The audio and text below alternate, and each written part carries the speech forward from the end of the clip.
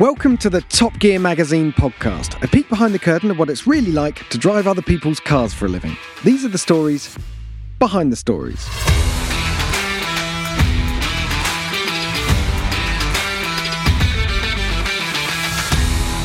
Hello everyone, I'm Jack Ricks and we've got a full complement of us in the studio again. So we've got the two Ollies, the famous comedy duo, Ollie Q and Ollie Marriage, and Rowan Horncastle. And this is the issue podcast. This is the main issue pod. So we're talking about issue 375. That is the one that has the Lotus Electra and the Tesla Model X on the cover. That story we've covered in its entirety in a standalone podcast, so that's already live. You can go and listen to that, but we're going to cover everything else that's in the magazine and bring you how it all happened and why it all happened and everything else, and probably go off on several tangents. But before we do that, why don't we go around the room and see what everyone's been up to? Who wants to go first? I want to go first because I've had a throwback week. I've been doing a recce for a future bit of content that we're doing, which was all very exciting, where I needed a noisy car, and because of Goodwood and everything else that was going on, all the noisy cars were booked out and being used for marketing activities, etc., put on stands. Did you literally phone up and go, hello, Rowan from Top Gear, can I have a noisy car, please? Yes. The cylinder count needs to be very high. What do you have? And the good people at Audi said, we've got an Audi R8 LMX. So that was the limited edition, I think, 99... Was it the last of the first generation R8? Exactly, and the first with laser lights, which really... Frickin' laser lights! really annoyed BMW with their i8. Didn't that have laser lights and they just got in there before? The i8 was meant to be the first production car to have laser lights, and then Audi just did a special edition, literally just to wind them up. Ooh, dis. Yeah. Lovely blue paint, had the wing from the GT. It looked gorgeous. I saw it at Goodwood. You drove it down there, didn't you? Yeah, and that's the thing. It still looks like a very like it could come out yesterday, and then you get in it and it felt like a Lamborghini Diablo or something, because you couldn't believe it. First thing, it's got one of those 41 pin or 37 pins or 39, whatever, the old iPod connector. Then you've got a manual handbrake. You, instead of just having a little dibble pebble for a gear knob now that you have in modern Porsches and stuff, has a full stick that comes out, and then you just bang that into automatic and get going. It had a physical key that you had to put in and turn. And I was like, these are all fantastic elements. How are the screen graphics, though? How are the screen graphics? I couldn't actually work out how to connect to Bluetooth, and it only had 3 radio stations. I didn't like any of them. So Test Match Special on long wave. That's it. I just had my AirPods in the whole time. But I just pulled them out any time a tunnel would come along, because that V10 sounds fantastic. Because again, before filters have started just muting absolutely everything, it sounds fantastic. But I then went on Auto Trade, or other classified places are available. I went to look at how much second-hands were, what ones are. That generation, you can pick them up for absolutely... Shh. Don't say any more. Yeah.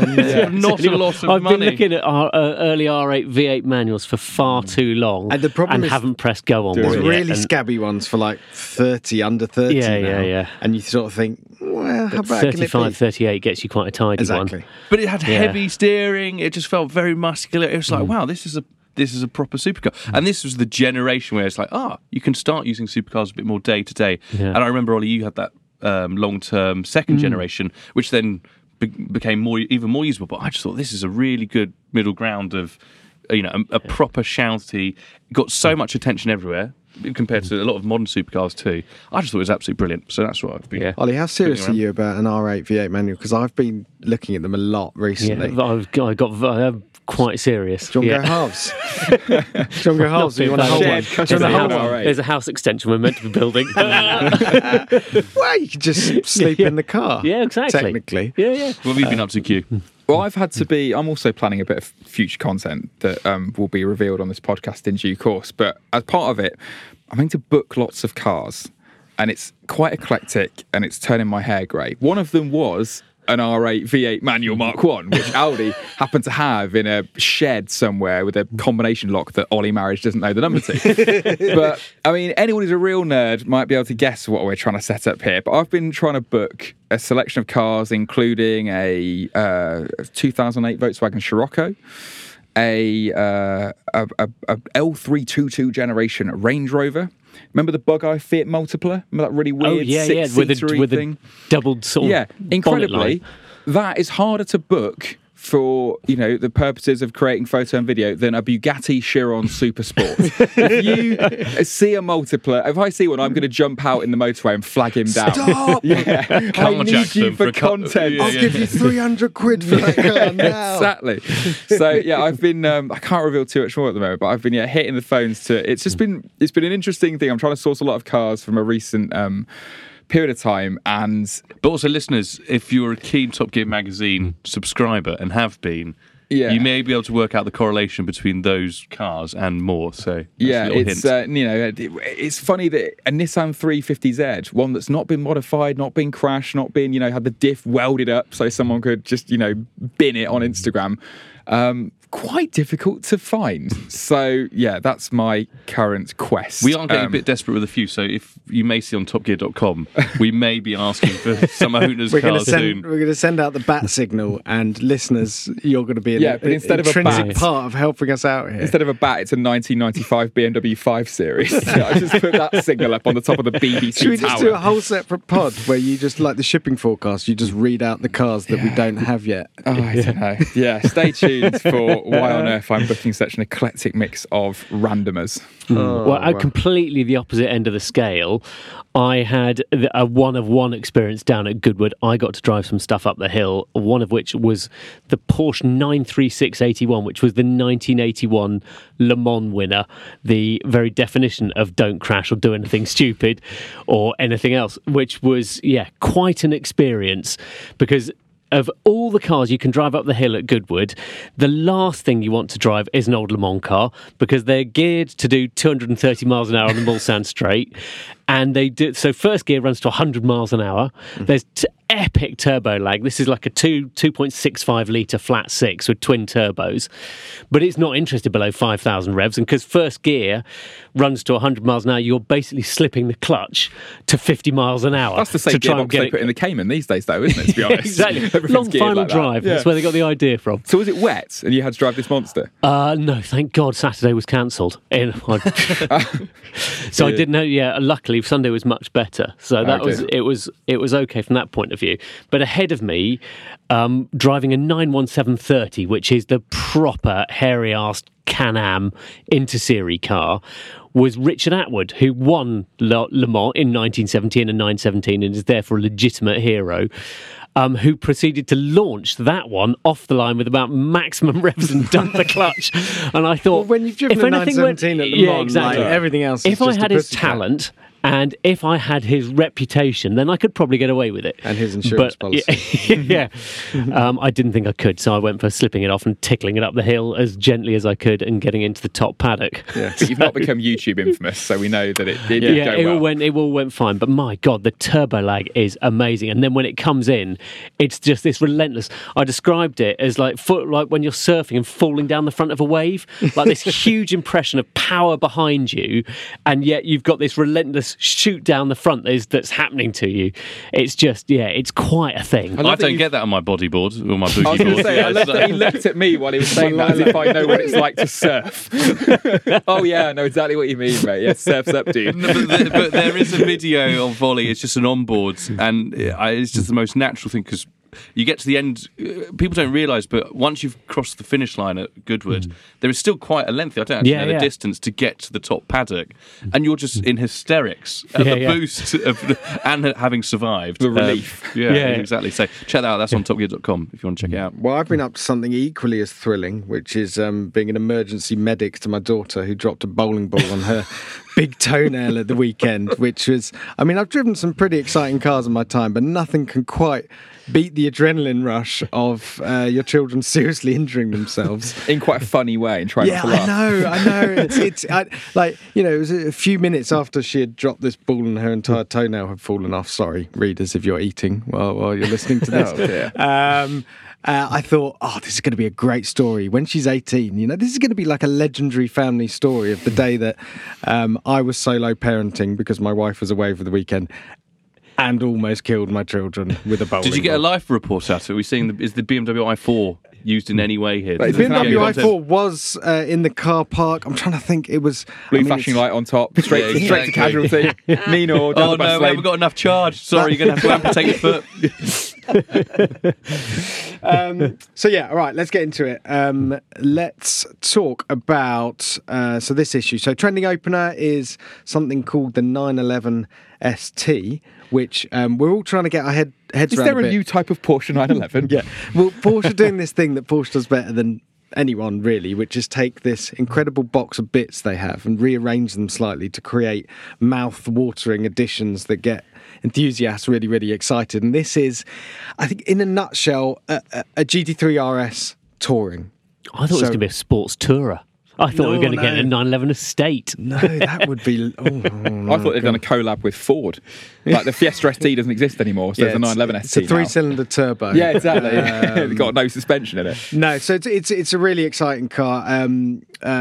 Tom went to see it in a studio in Germany, so we've got a walk around video of it, but with Andreas Preuninger showing him around. But rest assured, yes, They're all gonna go- Porsche files are going to get very hot under the collar about this one. The poor website developer for Porsche. If you click on the 911 tab, how many boxes he has to create now just to put the 911 range in? I know, and the get them on? servers running the configurator for Porsche must be running hotter than the Bitcoin ones now. Yeah, It's no, absolutely exactly. off the charts. It's just on the red line going, oh no, they've done a Targa version. Yeah, exactly. They just got some work experience kid in Germany, someone just icing down the servers, just like every time it gets released. Andreas, no more. No, what we're going to do is we're going to have this one's going to have no wing, but lightweight version. Anyway, a really exciting car. But look, let's save the verdicts on that one till we drive it because it's going to be quite a special thing. But there Speaking are of some cars we've driven, haven't we? Yeah, I was going to say, speaking Yeah. of driving cars, that's a world's worst that what we segue. do? Yeah, well, occasionally. We've driven some. What have we driven, Ollie? So the Drives opener, our big group test, the big test this month is our big BMW M2 group test. And so by now you should be able to find on the Top Gear YouTube channel Ollie Marriage's big film of the M2 taking on two grudge matches, really. It's two for the price of one in that, because you've got the Porsche Cayman GT4 in a lovely fetching shade of pink, actually. Very Barbie movie, Ollie, very on point. And so that's like the benchmark kind of new current sports car. It's up against, and then you were also kind of quite cruel to it and threw in a 1M. Yeah, exactly. It's granddad and where that whole kind of punchy, pugnacious BMWs come from. What we've done, given that's on the video, we've done a slightly different test for the mag and just thrown it up against, well, Cayman again, because it had to be done. And then I was thinking, actually, the new RS3, now it's got this clever sort of rear diffs in it and it's got a bit of handling smarts about it. And we're getting into these end of an era style cars now where, BMW have said the M2 is the last non-hybrid rear drive manual gearbox car that M's going to make. Porsche confirmed the next Cayman will be electric. Audi, all new RS cars will be electric as of, I think, about 2028, certainly by 2030. And they absolutely can't make this 5-cylinder engine for much longer because it spits out, more CO2. I'm amazed it's got- I'm Greek amazed it's Island, got yeah. this far, to be honest. Yeah, but, completely. So, we've been up to Yorkshire. We had all the weathers, all the seasons in one day. There's some very coquettishly posing sheep in this shoot, for which I apologise. But just look at this one lying down here. It's like, draw me like one of your French girls. But, just had a good old-fashioned group test. And I genuinely mean old-fashioned, because I just don't think in a couple of years... it feels like you'll be having some, your grandchildren sat on your lap going, yeah, once we had this test. Well, that was with it. Old BMW, Porsche and Audi. It feels like the dying generation, really. Yeah, print out the opener, get it on your wall, frame it up. Yeah, we've called it last chance sports cars because they simply aren't going to be successors to any of these cars. And if they are, they're going to be very different things with dual motor, electric, and 2 tons. Yeah. So I think 3 fantastic cars in their own way, but we had to pick a winner. And the M2 started off stone dead last and gradually clawed its way forward. And I did get under my skin by the end of the shoot. How did it start last? Yeah. What were the parameters to put it at the end? Well, you go first, Ollie, on this. I just partly it's haunted by the old M2 for me, which I was like better looking, easier to use inside, better sounding, lighter.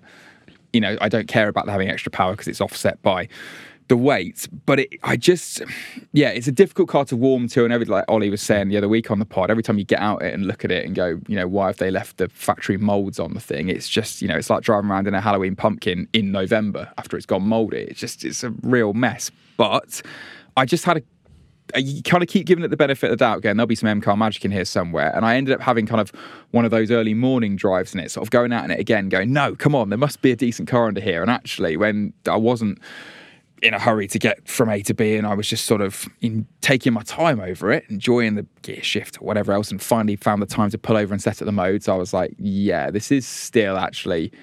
It's still got it. And I kind of agree with what Chris Harris himself was saying in his column in the mag, I think last month, saying, you can decry it for having ugly nostrils and an annoying touchscreen all you like, and I have done that, and I will continue to do that. But in a few years, it'll be gone. And when there's only electric M cars, you might well miss something like the old M2. And you'll look back on what you wrote and gone, oh, I was spoiled and stupid because we didn't realise how great it was that there was a company still building cars like this. With time, your opinion to a car can soften, can't it? Yeah, but they're finding it more and more difficult to build these cars. So the other reason I think, if we look behind it a bit further, and we were worried about the M2, is that it's actually it's a M4, a 4 Series platform underneath it. Because BMW, that is the smallest rear-wheel drive platform that BMW have now, because the 1 Series is now front drive mini platform. So basically what you've got is a short wheelbase M4. And because of that, it feels a big car. You get into it, and it's not... An M2 used to be this tight little pugnacious, aggressive thing, and this feels like a bigger, wider, broader, more mature car. Having said that, they've done some very clever stuff to it. So compared with an M3 or an M4, it feels like it's got a sharper front end and a gentler back end. So because they want it to feel a bit more wayward at the back, so it feels a bit more playful like the old one did. And they've done that really quite successfully. It's not because originally when Ollie and I were talking about this test and how we were going to do it, the original plan was to include an Alpine A110R in there alongside a Cayman. And we worked out, actually, that you need to, certainly for the magazine test, we wanted to frame it with something on either side of it. And the M2, BMW haven't used that as this is not a super hardcore car. No, this is your daily sports car. So then A110R is just going to be too aggressive for it on one side. The RS3 frames it really nicely, and it gives that contrast with the Cayman GT4, which irritatingly remains just a sodding good sports car. Oh my God, it's so flattering. It's so crisp. Hate to shock you all, but what a car. Yeah. And also, I don't know how he's done it, annoying. But Mark Riccioni, who took the pictures for the magazine test, go and get the mag, because it might be the best looking M2 I've seen yet. I don't know how he's done it, but I'm looking at it now going, it doesn't look that bad. It's okay. Yeah. But I did have that question about the Mini M3, M4, because Jack and I were recently in America, and I had a manual M3 for 2 weeks, which it was really bizarre, having lived with a normal one, automatic one, competition one, for quite a long time over here. Just having that manual gearbox made the car feel smaller, because you have more connection to it, but just in the cabin. But also we're in America, where everything's about 4 times the size. Yeah. But then it was super interesting, because with that S58 straight line 6 turbocharge, it's not calibrate when you're used to the calibration of the 8-speed automatic to then go to the 6-speed manual. Completely changed the characteristic of the engine, because it was a bit more boosty, and you had to work it a lot more, which added that interaction which we always complain about. But then I came back, I didn't get to drive the M2 because I was in America, but saw it and I thought, is it just an M3 just a tiny bit small? Because it doesn't actually look that small. No, it is because it's got this, it feels like quite a different car to drive, because it has got this sort of extra aggression on the front axle, sharper on the front axle, and then this softer response at the back. So the M3, which is quite snatchy when you go quick in it, this feels a bit more sort of relaxed and a bit, having a bit of fun, rolling around a bit. Yeah, exactly that. Like even the voice you put on there, it's like, I put a bit of this in the feature, but it's like you know those people who, you know, you go to shake like a guy's hand, you don't know him very well, you meet him at like a stag do or something, and he grabs you by the hand and he shakes your hand so hard that all of your knuckles crack, and he like giggles to himself because he's like, ha, and then he slaps you on the back and it wins you, and you're like, all right, mate, you're an alpha male, I get it. But then you actually go and have a few beers with him and he turns out he's quite a good laugh. That is the new M2. Like, And he's really sensitive, and he's got a load of teddy bears at home. He's really insecure about his weight, as it turns Let's out. really flesh this character out, because you're going somewhere with this. I'm just psychoanalyzing the people who set this up. But, I mean, boat shoes, obviously. But it's just, it's one of those things that as a first impression, I was like, I'm going to hate this guy, car. But then I did end up getting on quite well. But I think you've done a beautiful job of explaining how it fits and why it's a reason to exist, this car, and why, yes, there are, you can nitpick, but wouldn't you just have a used last gen car? Yes. Yeah. All day and twice on Sundays. And that's why having that 1M along was really interesting. It shows how much of a skunkworks project that was, because that engine that in the 1M has got very little character into it, because it's not. A lot of people think that's a twin turbo engine. It's not. It's a single turbo. BMW are very clever, and they called that engine twin power, which just meant it had twin scrolls, so twin inlets into the turbo to allow the Well-done boost marketing to department. be smoothed out. So it got very little character. It's very smooth, but it hasn't. There's not a great deal of distinctive noise to it. Whereas the M2 does actually sound really good Through the speakers, probably. Through the speakers, there's something through the speakers, but we've got so used to that. So good. It was that that. Oh, what a stance! Tiny size. Yeah. But you also feel the 1M. You also feel like you sit quite high in it. It's the seat doesn't have anything like as much support, and this is the one thing about the M2. If you have got an order in for an M2, do not have the manual gearbox with the silly seats which have the cocky bit between your legs. The carbon speed bump. The carbon speed bump between your legs. Because every time you press the clutch down, that digs into your leg. And it's super irritating. So is there what's the next level down? Is it? There's just I think there's a regular sport seat. It does the job. Just have that. Yeah, Don't have like the silly slowly seats. getting a wedgie. Again, this is what it's like the car being, all right, I'm one of the lads, and it's sort of like a little wedgie and a nugget. And exactly, and then it sort of like punches you in the crotch for a laugh, like it thinks it's been fun, and you're just like, every time I change gear, so irritating. But I mean, you can enjoy your M2 how you want. You can read about it in the latest mag. You can head over to YouTube, watch the video. We've done everything you'd want to do with the new M2, and I think we'll miss it when it's gone. When's the test? Oh, you have to buy the magazine for that, Jack. Look, salesman over here. Read all about it. All right, okay. Let's keep the magic mystery alive.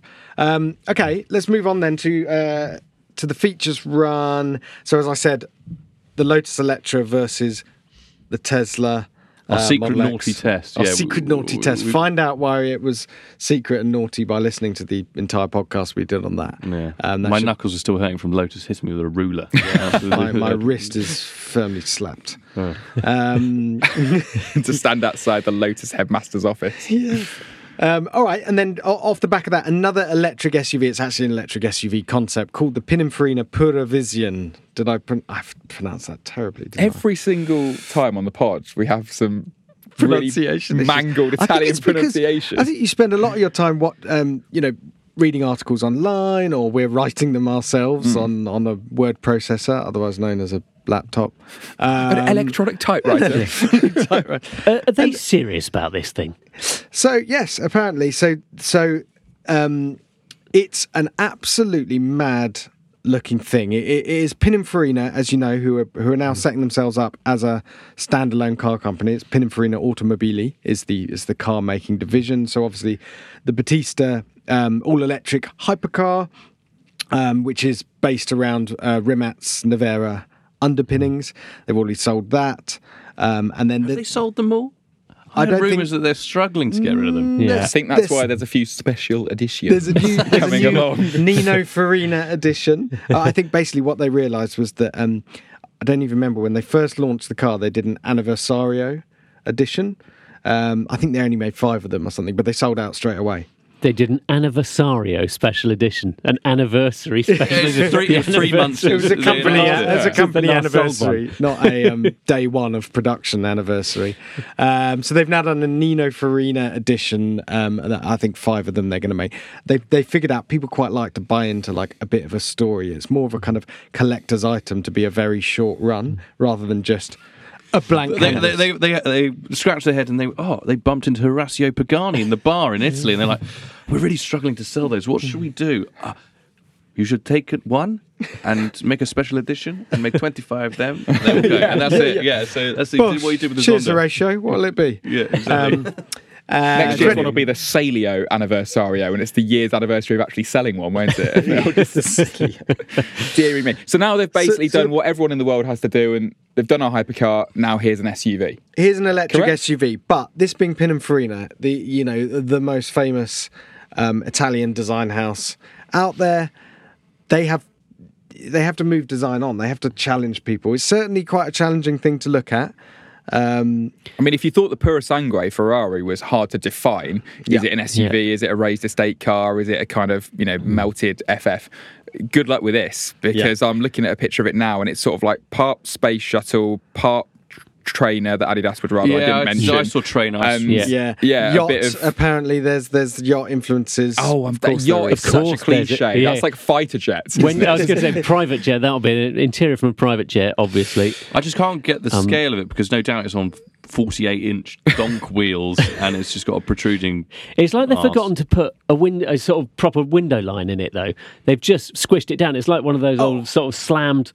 You're not going to see a thing if you're sitting in the back. No. Which could either be, if you're being shuttled around by your chauffeur, that could be a good thing, Yeah. or if you're a small child who wants to see what's going on outside.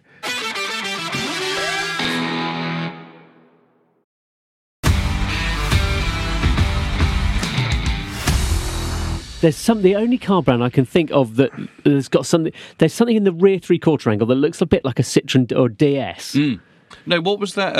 It's like that Gran Turismo concept that Citroen did years ago. That white one. GT by GT by Citroen. Citroen. Yeah, it's got a bit of that. It's got to a bit the of that, but then it's got like this massive carbon fibre diffuser that looks like it could come off a Le Mans winner, but it's hovering like 3 feet in the air. the Now, I don't know. deck, I'm not yeah. Adrian Newey and don't know much about aerodynamics, but I think a diffuser has to be pretty close to the ground to do anything aerodynamic. Yeah. So I think they're kind of having their cake and eating at it. But it's got white wall tyres, so rockabilly, get your 1950s enthusiasm out.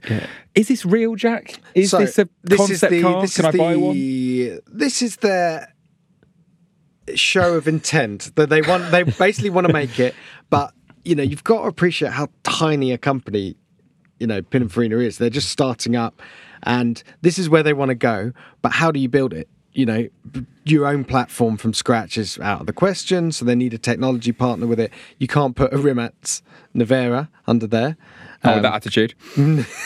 Come on, you can weld it. So together. it's not based on a Nevera underneath then? No. So No, this would wait, have but- to be a bespoke platform. Don't tell me this is like an Alfa Romeo Tonale or something underneath, that they're just going to shove it on top of any old Italian crossover bits and bobs. No. So they don't know what it is underneath yet, but that's what they need to figure out now. They are at the early stage, aren't they? They are at the early stage.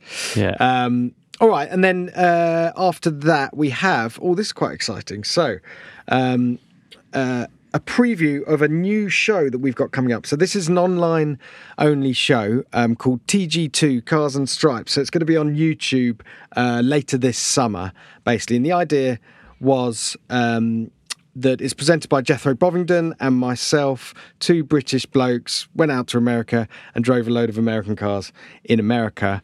And just had some fun with it. But we've set it up as 5 30-minute episodes that will be released one a week on YouTube with a couple of films in each episode, and then Jethro and I talking. Just so people don't know, Jethro is the Top Gear America presenter as well, but also well-known UK motoring journalist, if you're into our little world.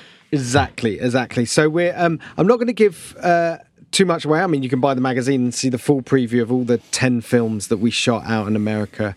But we're going to get Jethro on the line. We'll do some more in-depth podcasts about TG2 and the making of all those films. We did a big 2-week stint out in America that was great fun, just bombing around and making filming sort of back to back in the desert and Arizona, and we went to Moab in Utah and California, all over the place. So it's been a really exciting project, and it's sort of kind of big, ambitious, about as big and ambitious as the YouTube projects get that we've been on.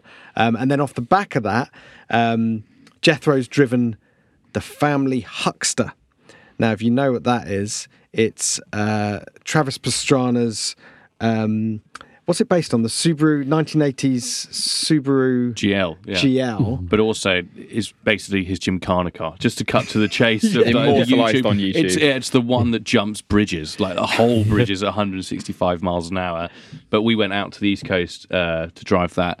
And Jethro has a penchant for destroying tyres. Mm-hmm. So pairing him up with Travis was pretty... it was a match made in heaven, basically, especially when Subaru USA, who were absolutely fantastic at like organising this with me and making it work, said, we've got 64 sets of tyres for you to go through. 64 sets? Yes, exactly. There was a whole American truck full of them, plus a spare car, which was the body shell, the whole works. So Jethro must have been breathing quite heavily at that point. And I'm allowed to use them all. No, but during filming, Travis can get through a set of tyres in under 30 seconds. Yeah. So they're very, very good at putting tyres on and that's off. Quite good. That's quite good for destruction. Some good going, isn't it? Yeah. It is. So again, we're going to have to get Jethro on because we need that the story of that day. It's essentially the sort of setup was a bit like a driving lesson, although, you know, Jethro will balk, I don't need driving lessons, and then he jumps in the car with Travis and goes, maybe I do. Well, it's quite interesting because no one had ever driven the car before.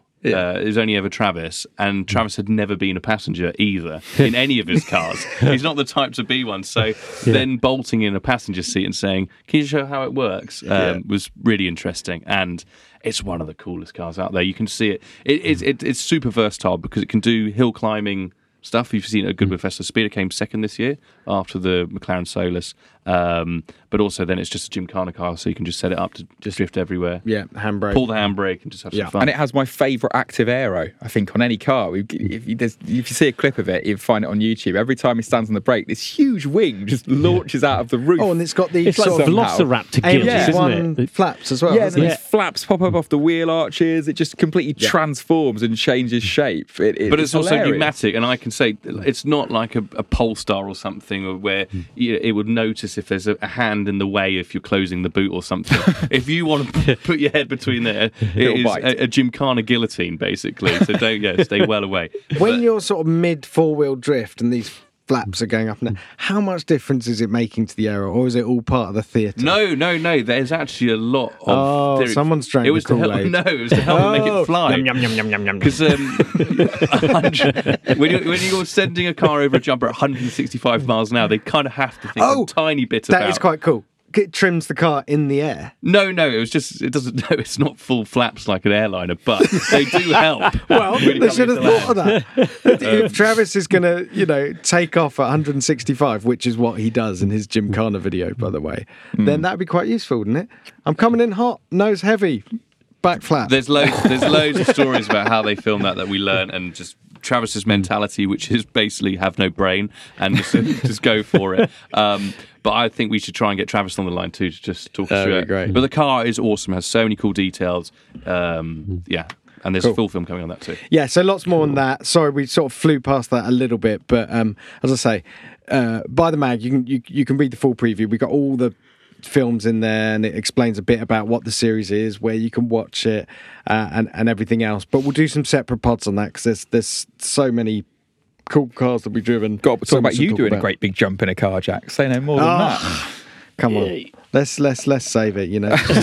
Just another and a half was well worth it. Just another day in the office, Ollie. That's what I do now. Jumps. It's on my CV. Q, you were in America too, weren't you? With the most niche body style of car in America. You're absolutely right. Yeah, I was following up on something which we tried to do years ago and got kiboshed by COVID, because a few years ago, Audi announced that the current RS6, that incredible looking Darth Vader on wheels, big wheel arches, super estate car, they were going to take it back to the USA. They were going to sell it in the United States, and this was the first RS6 for like 20 years to be sold in the States, and I wanted to go over there and like drive the first one off the boat maybe and say, you know, welcome back, advance to America. And then of course we couldn't travel and nothing ever happened of it. Then I got wind that there was a new version of the RS6 coming out. So this is like the sort of the next evolution of it. It's called the RS6 Performance. It has another 30 horsepower. It's got bigger turbos. It's got lighter wheels. It's got 8 kilos less soundproofing in it to make the V8 rumble a bit more inside. And they had a couple in San Francisco that we could go and drive. Now, ordinarily, we wouldn't go all the way to San Francisco for another 30 horsepower and a bit less bubble wrap, you know, under the bulkhead. Especially when they have the cars in the UK at the same time too. There's bubble wrap. A little bit of that. And also this whole thing nearly got kiboshed because the ship that had brought them over from Germany docked in San Francisco, and they then found out that all the San Francisco dockyard workers had gone on strike. So all the cars were trapped on the boat. So when I actually landed, we didn't actually have any cars to drive. So that was not a good day to be an Audi PR who had just spent the last 4 months organising the event. Exactly. Yeah, the logistics that had gone into that. But the reason that I was keen to have it was not because I could go and, you know, swan around San Francisco in it. I wanted to go and meet nutters, lunatics in America who like wagons, because it is such a rare thing. I mean, this is the land of the SUV, isn't it? It's the 4x4, you know, the truck is king. And back in the day, everyone had, you know, all these wood-panelled estate station wagons. America was the home of them. And I actually went and did some totting up, right? Little preview of early quiz for you chaps, right? Between Buick, Cadillac, Chevrolet, Chrysler, Ford, Dodge, and Lincoln, today, in 2023, how many estate car models do you think are offered between all of those massive manufacturers? I'm betting it's either 0 or 1. Any advance on 0 or 1? They did the CCSV wagon, didn't they? There was a Cadillac CCSV Sport wagon. I think that's dead now. But I don't know, I bet it's 0. You're quite right. Not a single wagon is offered by any of those manufacturers. They've all gone SUV only. So, you know, wagons are just this complete niche prospect in the States. So I thought, what we'll do is we'll go and find the ultras, the people who rage against the dying of the station wagon. And we organised a little car meet in the car breaking capital of the United States, as it turned out. Whoops, silly me. It turns out that Oakland, California, if you blink, someone will put a baseball bat through your car and steal whatever you've left on the back seats. It's proper epidemic. No, side note, go on YouTube and people just stealing anything out of the back of the cars because they just don't care. Yeah, there's signs literally everywhere. In the same way that you'd have a sign in the UK saying, like, no parking, no waiting, or CCTV in operation. There's just signs going, do not park here, and then just like a graphic of a window getting busted in. So, all these lovely people came to meet me with their priceless and, with their family big glass heirloom windows. with their big glassy cars. And we were lucky that a fantastic car dealership called Fantasy Junction, who are just in a kind of nondescript, as you'd want to be, lock up in Emeryville, just around the corner from the headquarters of Pixar. They've got a shed full of flipping Jag E-types and Aston Martins and pre-war Bentleys, Ford GT40s, but they had a parking lot as well. And I said, could I sling some station wagons in there? And they wwent, yeah, you weirdo. You can go and do that. No, wasn't it great? Didn't the owner have a Volvo? No, that is true. I was browsing their inventory, and then among all, the one-of-one Maserati Indianapolis Coupe for auction at $1.8 million, and the Porsche GT3 RS Weissach edition was a Volvo V70R. And of course I got quite hot under the collar and thought, whoa, who does this belong to? And it belonged to the owner. So that's why I knew he was a long roof enthusiast. So we had about 10 owners come from, one guy drove 14 hours from Seattle in his what he calls the Quattro Mog, which is an Audi A4 modified with monster truck suspension. We had an 80-year-old in his 1950s Chevy Bel Air. We had, Audi S4s dropped on bags with massive wheels and rolled arches. We had a totally bone-stuck Mercedes E55 AMG. We did have a CTSV run, the king of the American wagons. And we just all met up and talked about what's great about having a car with a load of junk in the trunk. Just slagged off SUVs, basically. Oh yes, we booed as they drove past. But it's just rocks. Fun. I think if you're a regular reader of Top Gear, you've seen Rowan's feature recently on slab and lowrider culture in the States. You've seen Mark Riccioni talking about Japanese guys who've converted race cars to use on the road. I think it's always fun. We can go and immerse yourself in someone else's car culture. Like ours is like Goodwood, like we were talking about earlier. You know, it's effectively like a lot of our car meets and stuff revolve around having a garden party, effectively, and there being posh cars and polishing the chrome and talking about originality. But all over the world, there are, you know, tribes and groups of people who just are united by a group of cars. And I think it's particularly fun when they're outsiders, when they're not, you know, I'm not talking about here about like muscle car fanatics. You expect that in America, but you don't expect someone to have preserved a 1962, a Chevy Malibu, and then put a 700 horsepower supercharged V8 under the bonnet, but kept the external totally stock. I mean, as a sleeper goes, it makes the RS6 look like a LaFerrari. That's not hiding under anyone's radar, but this thing absolutely was. And the guy who bought it was totally unassuming, lovely bloke. They were all just... What did they think of the new RS6? It was interesting how the guys who had the more modern stuff, so the chaps who turned up with the likes of the CTSV and the E55, they were fawning over it. I mean, I had to give them napkins. They were dribbling. It was, you know, they were just like, oh, what a beautiful car. Oh, the touchscreen. Of course, I was like, get out. We only like tactile buttons here. But the guys who like the older stuff were just a bit like, that's, you know, you open the bonnet and they just looked at the wires and went, nope, you can't work on that. That's just all stuff to go wrong. Rear wheel steering, why don't you just kick the tail out if you need to turn around in a hurry? Why don't you just do a donut?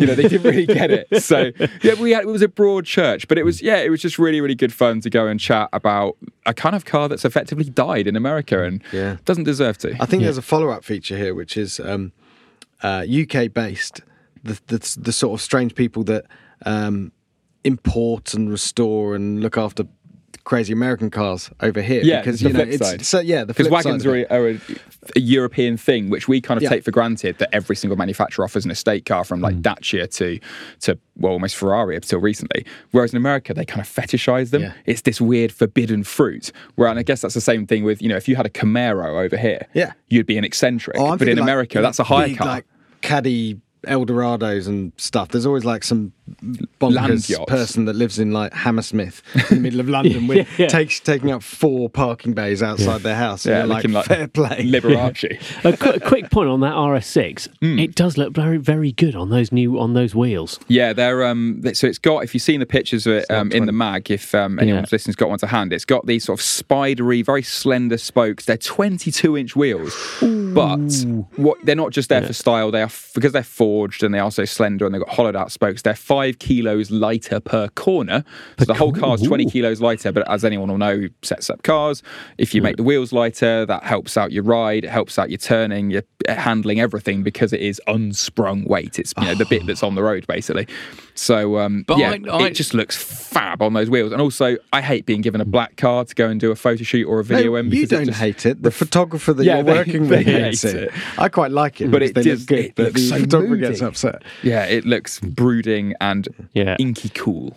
Yeah. No, but we had that the RS6's less booty brother, the RS7, in the other day on the same wheels, and I thought they were a bit too much. They are so vast. I think they were 20 thin. Yeah, they 23s or they were the. Oh, I think 20... they were. Can you get 23s as well? No, to 20. These are the wheel for the performance. So yeah, ultimately the RS6 performance, it's got a clever new diff in it, and it will do some silly things if you get really sort of heavy with the throttle. But that wasn't really the star of the show. That was to kind of take along, the newest wagon into America, the newest super wagon, and possibly the last super wagon you will be able to buy in the United States, to go and meet the defenders of the faith, really. But I just can't believe that the family wagon is gone from the world's biggest car market. Yeah, and it upholds something that we've long known, which is features with people in them are always the best. Yeah, and that whole thing about like dog owners start to look like their dogs, there's that sort of thing. You're a bulldog owner, aren't you? People, how dare you? There's a total thing here about people who modify their cars and end up turning into them. Like the guy who turned up with his 1959 Buick LeSabre, which had a surfboard on the roof. and he had turned it into a beach cruiser, and he was there in the Hawaiian shirt and the snapback hat, and I would have looked preposterous. I'd have looked like a bad Gordon Murray tribute act, whereas he just looked so cool.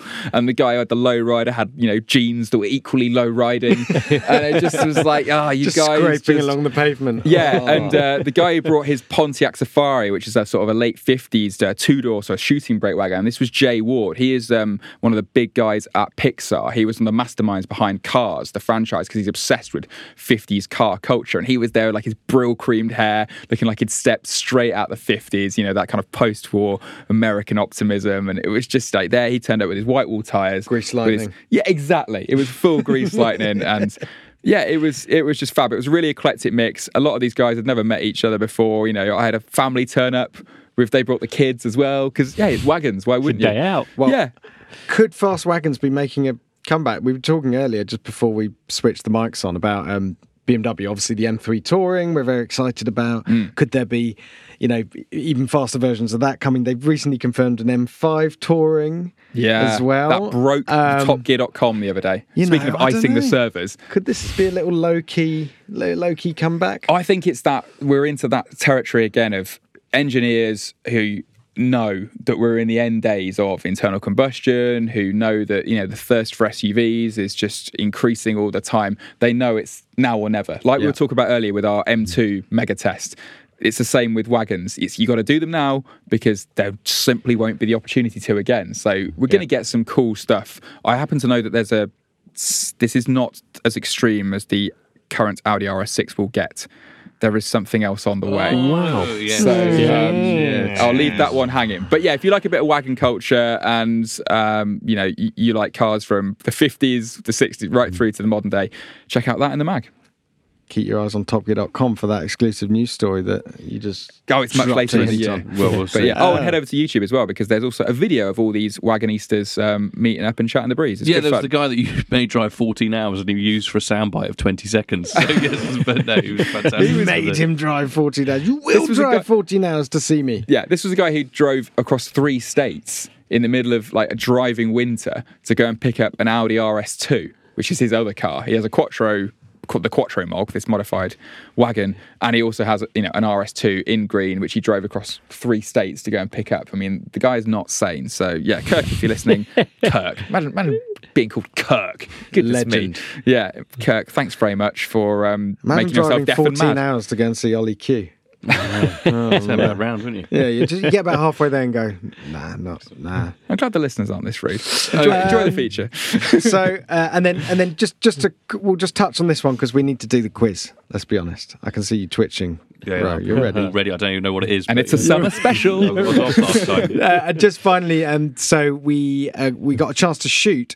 You've probably seen and heard about this car. In fact, the video of Tom Ford doing a walk around of it in the studio is already on YouTube. So go and watch that. It tells you everything you need to know, including a very, very cool transition shot. You've not said what it is yet.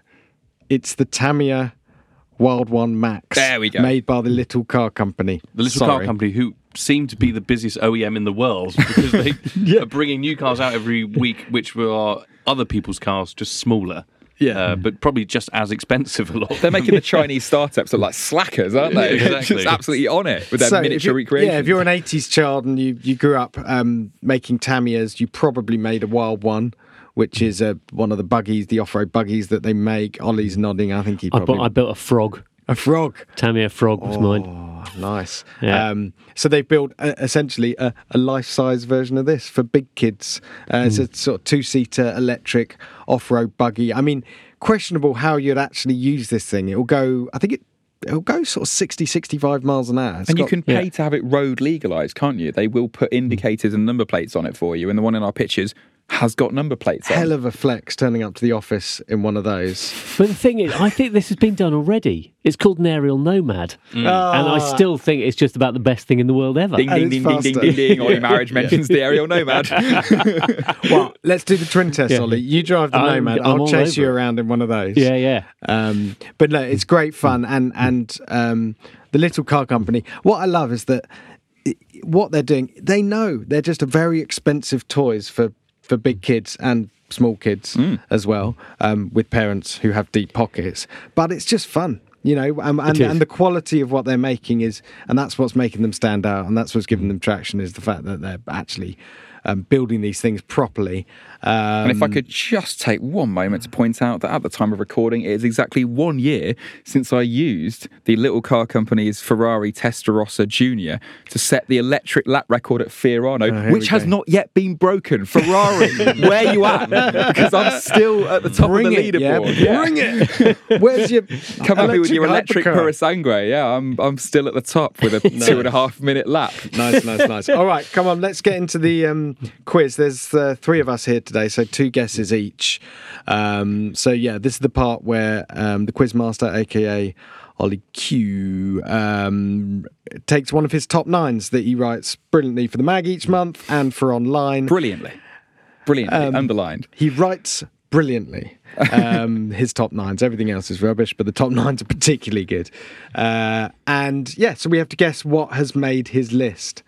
There's no rhyme or reason. There's no particular, meritocracy to it. It's just the cars that I remembered while I was writing it. Remind me of the new rule that we made a few weeks back, which is that if it's an answer which deserves to have been on the list, but I kind of forgot about, you get half a point. Right. So because we had listeners sort of writing in going, it's a bit unfair that because you couldn't read Ollie's mind, you didn't get a point. So now you get half a point to make it a bit more fair. Who wants to go first? Well, you can go first, Jack. Guess a car. Okay, my guess is a car. There you go. See, I'm going to clue everyone in first so you can play along at home. Since, as you'll have seen, while you were probably drying out your long johns in the UK right now, it's summer. Summer is here. Hurrah. So that got me thinking about sun-seeking cars and cars that had very strange ways of stowing their roofs. So I'm looking for top 9 weird and wonderful folding roof mechanisms, please.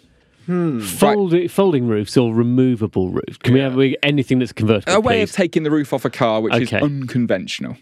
Let's leave it at that. I don't want to give you too many clues. And I can tell Jack is itching to spit out an idea. I'm very happy to go first because I've find somewhere to write this down. The most ridiculous thing I've ever driven. Go on. The Citroen C3 Pluriel.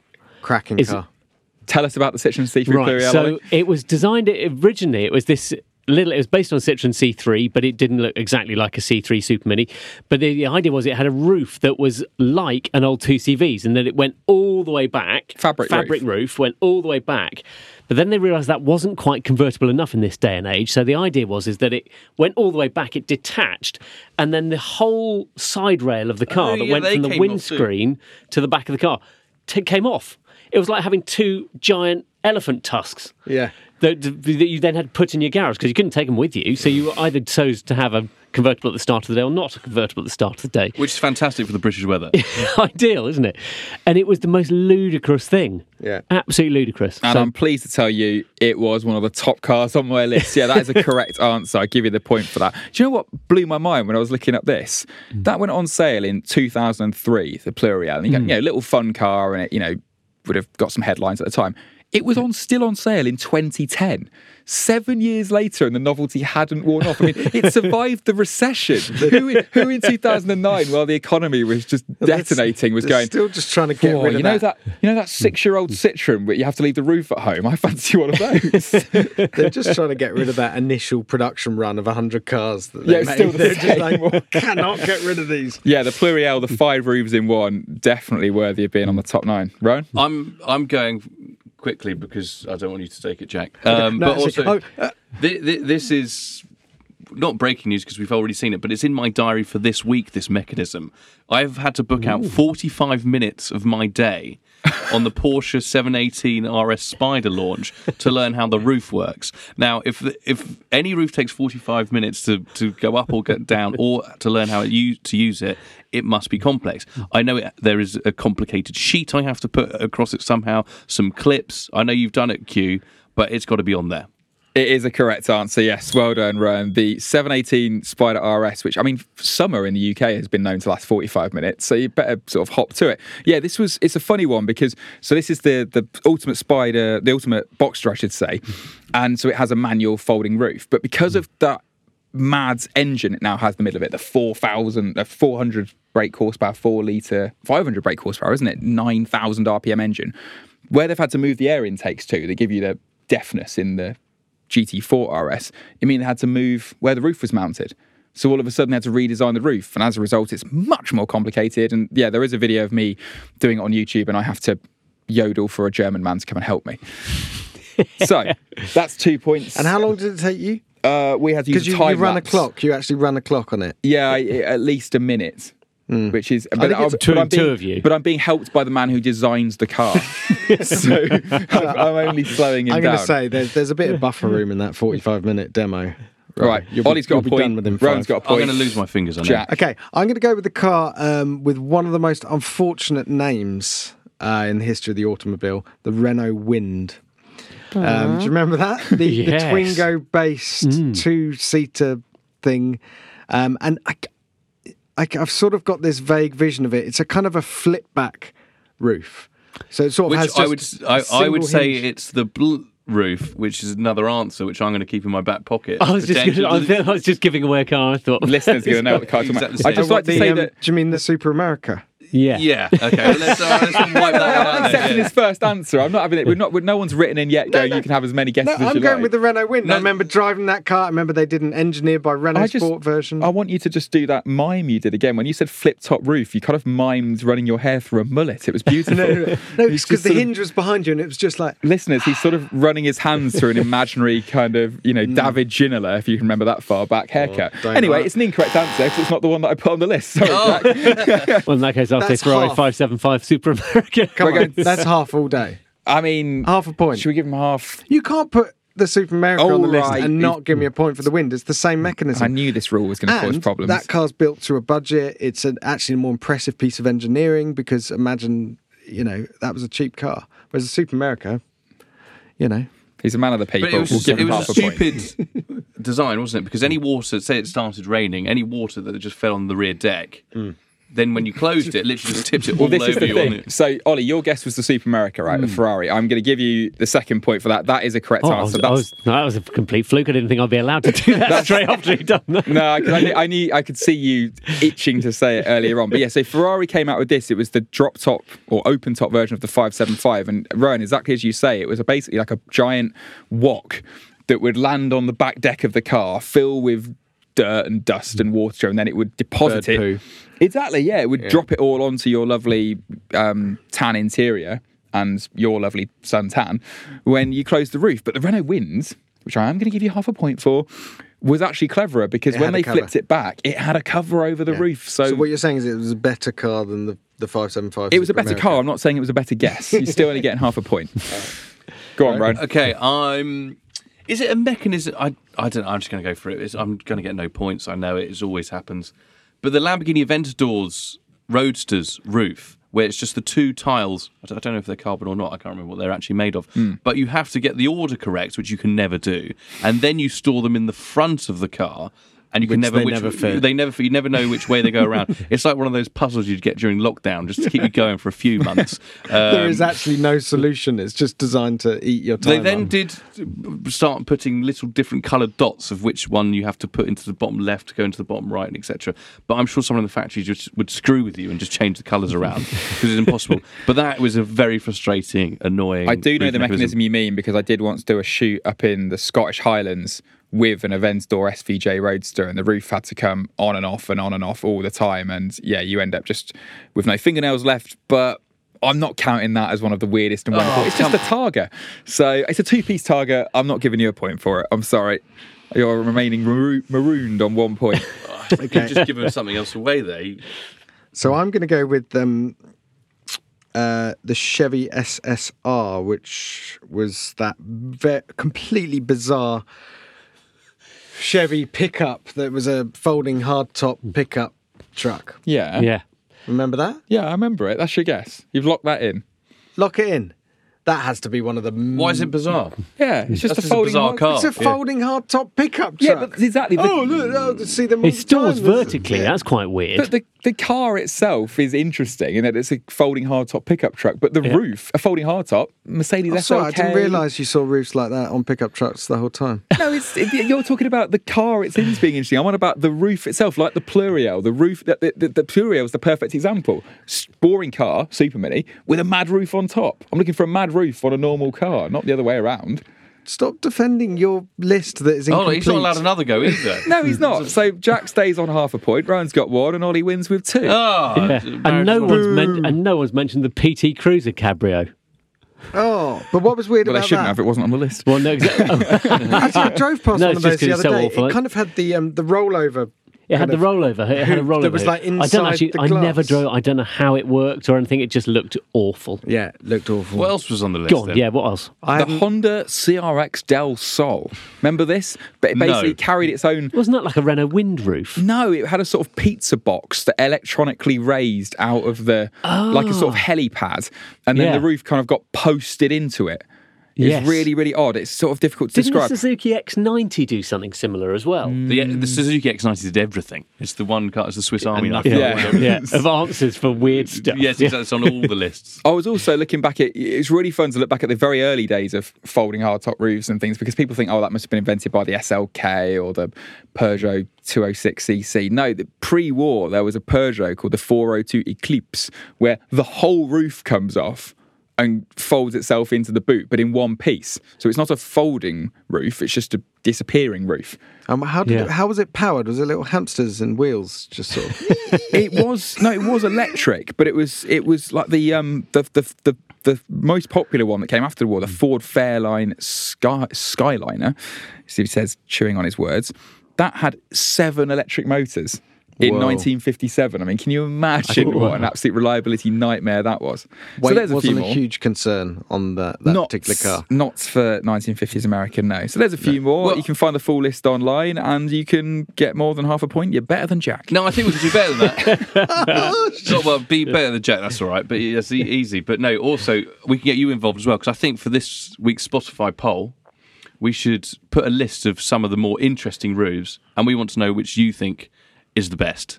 You're the most bonkers, yeah. There is the most bonkers, yeah. Which one would you support to come back? Chevy SSC, I think, probably. SSR, you don't even know the It's car. SSR, I've forgotten it. Just while we're on that note of interactions, they're flooding in, which we're actually loving.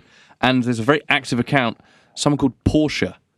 Yeah. It could be the manufacturer. I don't know. It could be What, AG. actual Porsche Just- from Germany are enjoying the podcast? We don't know. We don't get any demographic details, but they're getting involved in the poll, which is always good, week after week. But just the interactions, very, very popular, not just because of Porsche, but it was the episode, What is your favourite Porsche? They outlined a lot. Big fans of 911 Dakar, apparently. Oh, really? That's what they kind of want to pump. Yeah. But yeah, everyone is getting involved. So please let us, can you rate and review the podcast? Keep active in the comments and we'll keep going. But also, shouldn't they be buying the magazine and doing the other things, Jack? Buy the magazine by all means, and then some of what we just talked about might make sense. Available in all good shops. Buy a subscription. You can even order individual copies to be delivered to your house if you can't be bothered to go out. Make sure you check out all our social media channels, of course. Ro, what social media platforms are we on? Oh, the list is endless. We're even on the new one, Threads. Threads? Are you threaded yet? I'm not threaded yet. You just go to that's where you go to the get your eyebrows done, isn't it? No, I'm In the still on supermarkets. MySpace. Oh, okay. No, we're on Facebook, Twitter. Check out the YouTube channel. Talkit.com's absolutely flooded with news and reviews all the time. Instagram's been booming this week as well, hasn't it? Lots of highlights from Goodwood a few weeks ago were very, very popular on there. People like And the behind TikTok, the scenes oh yeah, stuff. the McLaren Solus GT's canopy and a fire up that I got, that all went a bit bananas. But also thank you to all the people that we saw at Goodwood who came and said hi.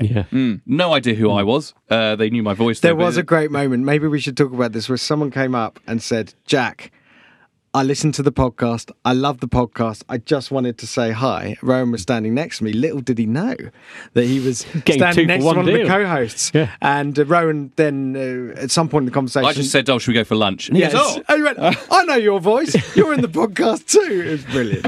You're like the guy who does the Hollywood trailers, in a world where there's a podcast.